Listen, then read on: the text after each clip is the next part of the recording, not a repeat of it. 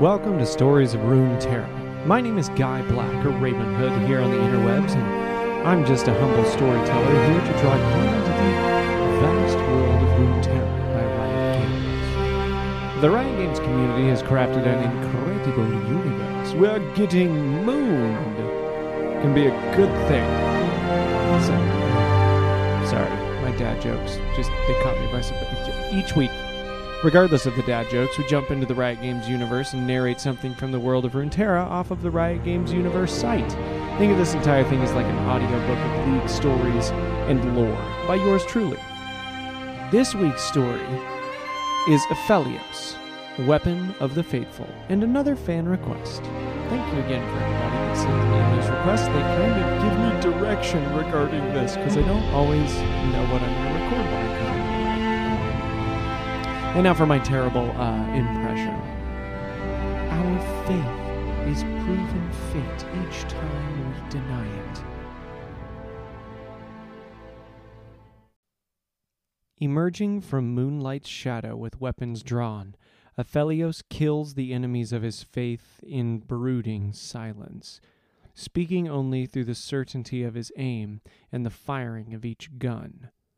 Though fueled by a poison that renders him mute, he is guided by his sister Elune in her distant temple sanctuary, from where she pushes an arsenal of moonstone weapons into his hands. For as long as the moon shines overhead, Aphelios will never be alone. Hey, it's Kaylee Cuoco for Priceline. Ready to go to your happy place for a happy price? Well, why didn't you say so? Just download the Priceline app right now and save up to 60% on hotels. So whether it's Cousin Kevin's Kazoo Concert in Kansas City, go Kevin, or Becky's Bachelorette Bash in Bermuda, you never have to miss a trip ever again. So download the Priceline app today. Your savings are waiting. Go to your happy place for a happy price. Go to your happy price, Priceline.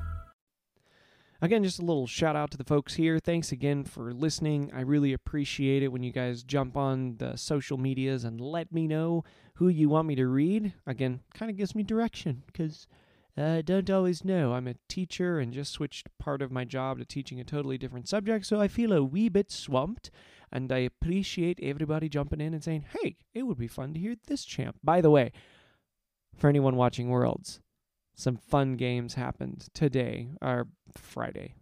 I'm recording on the 14th. Kind of fun to watch those. Anyway, go your team, because I just like watching games. And let's jump into the story. Bio. Whatever's next.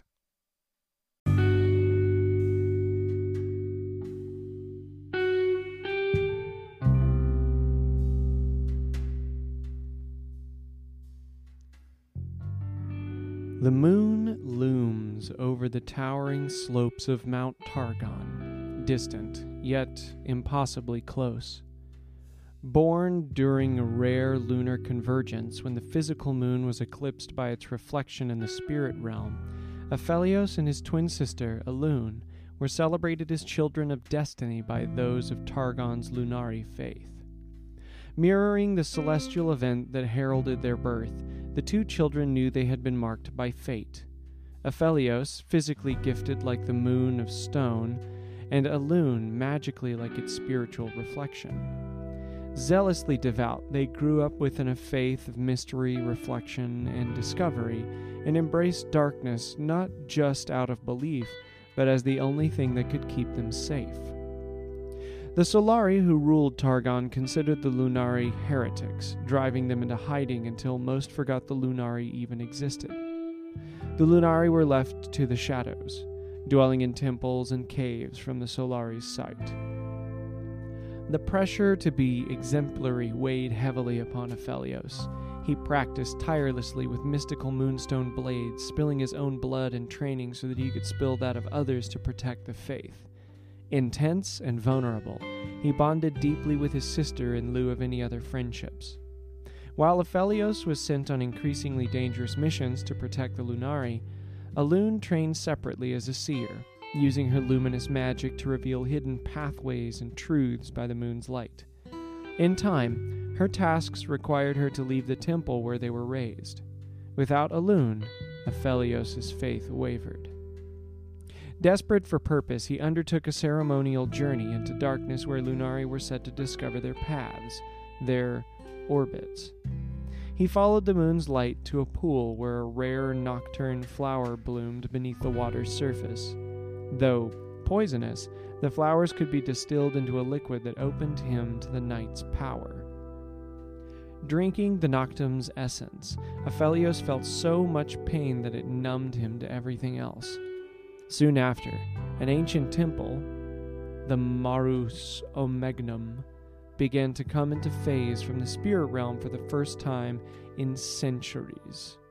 Lunari from across the mountain gathered, emerging from hiding to witness the balance of power shift as celestial cycles in the heavens turned.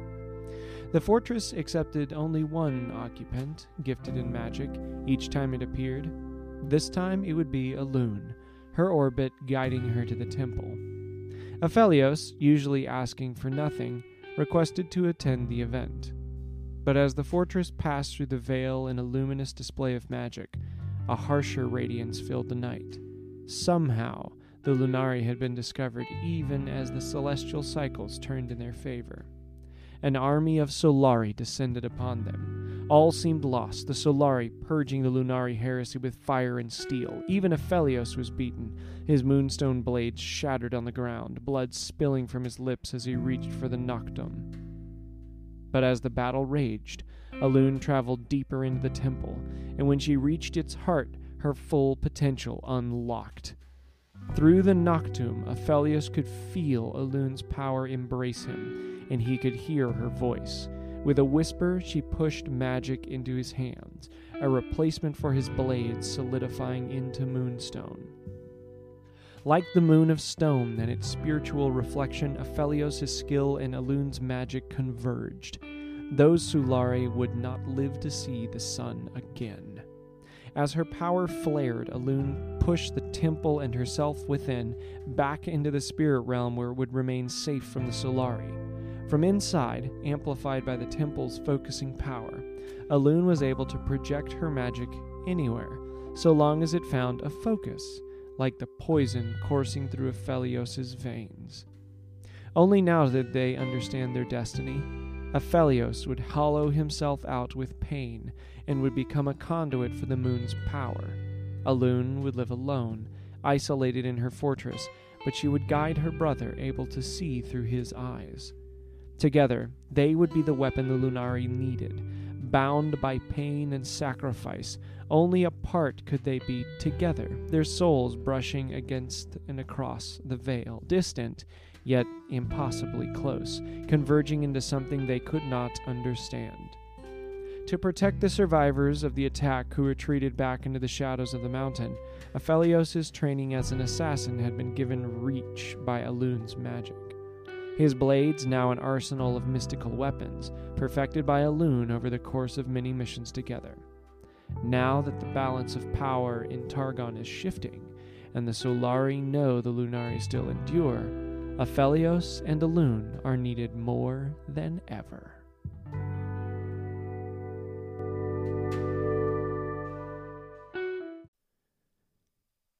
And now for today's story. It is entitled You Are the Weapon, and it is by David Slagle. He started his training with a single breath, in and out. He could hear the water dripping through a crack in the cave's ceiling, dampening the stone floor until it gleamed against the darkness. He knew the holy patterns carved into the floor stone, proclaiming destinies and orbits. Even when he closed his eyes, he could see each lunar arc. He made a few tentative swings with his blade. The moonstone felt solid in his hand, but remained ethereal, as if it wasn't there. It was a magical remnant of the first convergence when the moon and its reflection in the spirit realm briefly touched across the celestial veil, and moonstone cast by the union rained down on the world like tears. Following their orbit, the two moons were forced to part. Embracing his own orbit, Aphelios continued to train. His blade was now his breath, drawing faster and faster. His slashes followed arcs he had practiced for years until even he bled, training to the verge of self-destruction. Following his weapon, he twisted through the air. He slashed, parried, each attack flowing into the next. He closed his eyes so he would not need to see, would not remember everything he'd sacrificed to wield his weapon. Aphelios, you see my face. My lip quivers, though my voice is firm. Aphelios, reflected in my eyes you see. Aphelios stumbled as his moonstone blade flashed red and an image of an outlander passed before him. A vision? A memory? How many times has he killed not to know for sure? The blade slipped from his hand, and Aphelios soon followed, colliding against the floor with no weapon to lead him, losing grasp of his discipline. It had all come back. Everything he pushed down, every cut of his blade into his enemies cut even deeper into himself. Alune, his sister. She'd reached across the veil. She'd shown him, but she'd been torn away.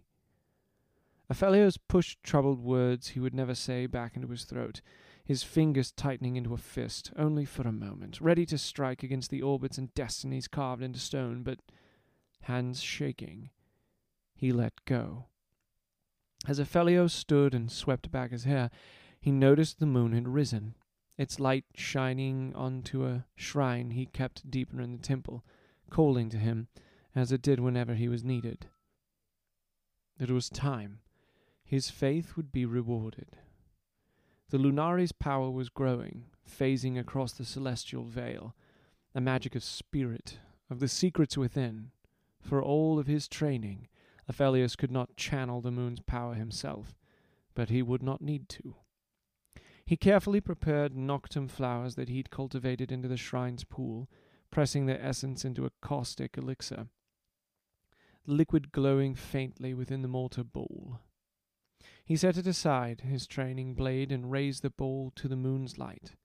Then, without hesitation, he pressed the flower's poison to his lips. The agony is indescribable. The pain wraps around your throat. You cannot say anything at all. Everything burns. You convulse in misery. You retch and cough as the poison flows through you, opening you to the moon's power. To me, Aphelios, I whisper from my fortress, and my spirit brushes against yours. You sense my presence across the veil. You raise your hand, knowing that I am too far. That is the pain you must hold on to. You close your hand around it. It becomes your weapon. I send it to you. Gravitum. Aphelios, I whisper as I feel you cling to the poison that burns you away, knowing why you make this choice, what I ask you to sacrifice. With a final lung-racking gasp, Aphelios emerges from the cave temple into the night. His expression hardened as he fought back the retching agony, embracing it and leaving everything else behind him. Mount Targon loomed above and below the temple, stretching in both directions. The howling wind whipped up frozen wisps that shimmered as they faded, dancing with Aphelios' scarf and buffeting his cloak. The light of the moon shone higher still. It would guide him. It was her light, shining through the moon's. She had given him what he needed. Gravitum was more than a moonstone blade. In training he had slashed, stabbed, and twirled. To use this weapon he would do the same, but his reach would be much greater. A simple thrust would unleash its power, his skill and her magic converging. Firing the cannon's black orbs toward a floating rock that was suspended by Targon's heavenly magic, Gravitum's power slowly drew the island down. With a single leap, Aphelios began running atop the island, his boots casting small drifts of snow into the abyss. Each orb he fired drew another rock close, the floating monoliths colliding behind him as he leapt from one to the next, swiftly scaling a mountain that would take most people days to climb, if they attempted the climb at all. Only the Solari, those who sought power, held vigil here. He passed the settlements below, each quiet and ignorant of the night. For years he had wondered how Solari's zealots could deny his faith's existence, walking their paths to follow the sun, fearing darkness that only the Lunari dared face. But his destiny was clear. The zealots would be revealed by the moon's light. Aphelios leapt to a final island of stone and paused above a snowy clearing where a party of Solari had gathered, their weapons blazing. Burning ones, the Lunari called them. By night they scorched out heretics of the moon. By day their priests denied there was anything but the sun. Beneath dark hoods their faces were hidden by flame as impersonal as their judgment. They had surrounded a barbarian cloaked in crimson and steel, the outlander he'd seen in his vision. The moon's light stopped in this clearing. It stopped at the barbarian's feet. Aphelios, I say again, I whisper it to your soul and gather my magic, knowing the only words you want to hear. I am with you. Aphelios dived off the rock island and plummeted into battle, the Burning One's weapons blazing all the brighter as Gravitum's darkness spread among them. Crying out in alarm, the Solari turned to fight, but found themselves bound to the ground by a black orb. Aphelios dropped the cannon, and a new weapon appeared in his hand. Severum, I whisper. Landing from his descent without looking away from his enemies' burning faces, Aphelios slashed behind him with Severum, the crescent pistol's beam tearing through the island of stone. Terrified, the Burning Ones could only watch as massive slabs slammed down around them, cut loose by the energy of the waning moon.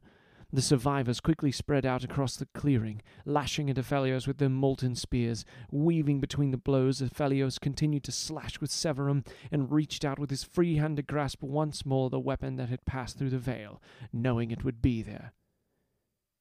Crescendum, I say to the night.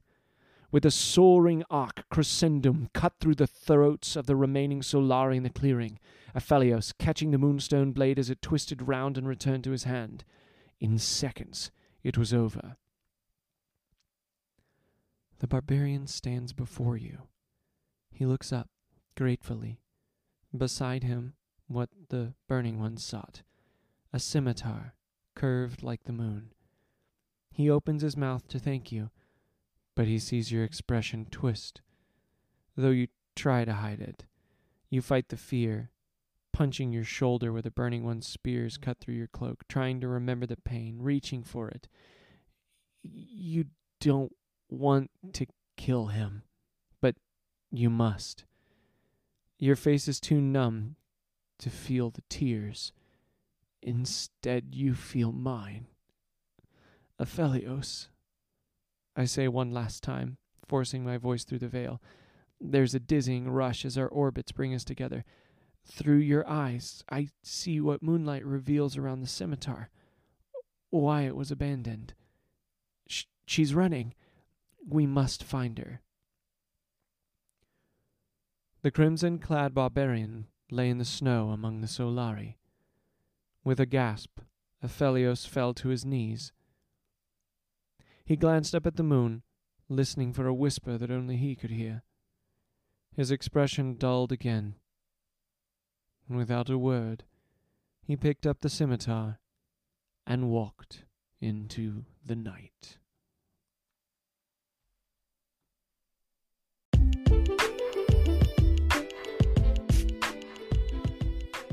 So did he kill her? I don't know. I don't know. That's a lot. Yeah, there's not a lot to reflect on here. I just feel like if we let our fears and our pain motivate us, there's a bigger way to live. Like I'm not saying that pain and fear and difficulty and strife are not things that can push us to greatness. I certainly think that's a thing, but like allowing yourself to sit in that darkness, I don't feel like is a flourishing way to live. I mean, I like this story. I like the moon weapon fading in and out. Like, that's kind of cool, but like on a deeper level of reflection. I think for me, when I listen to this story, it makes me ask questions like, is there anything that I am so devoted to that it makes me suffer? And is that thing truly valuable? Because I know Elune, I don't know that he's devoted to Elune, but like the pain of Noctum. Anyway, I don't know. I don't know. There's a lot to reflect on here. I feel like any kind of story, we can think about that. Anyway, thanks for listening, and I'll see you on the flip side.